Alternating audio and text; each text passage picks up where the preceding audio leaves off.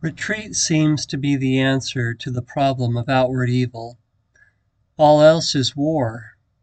It seems that we must forsake our ground, renounce our claim, and prefer even to die, rather than participate in a world where we see others as our enemies.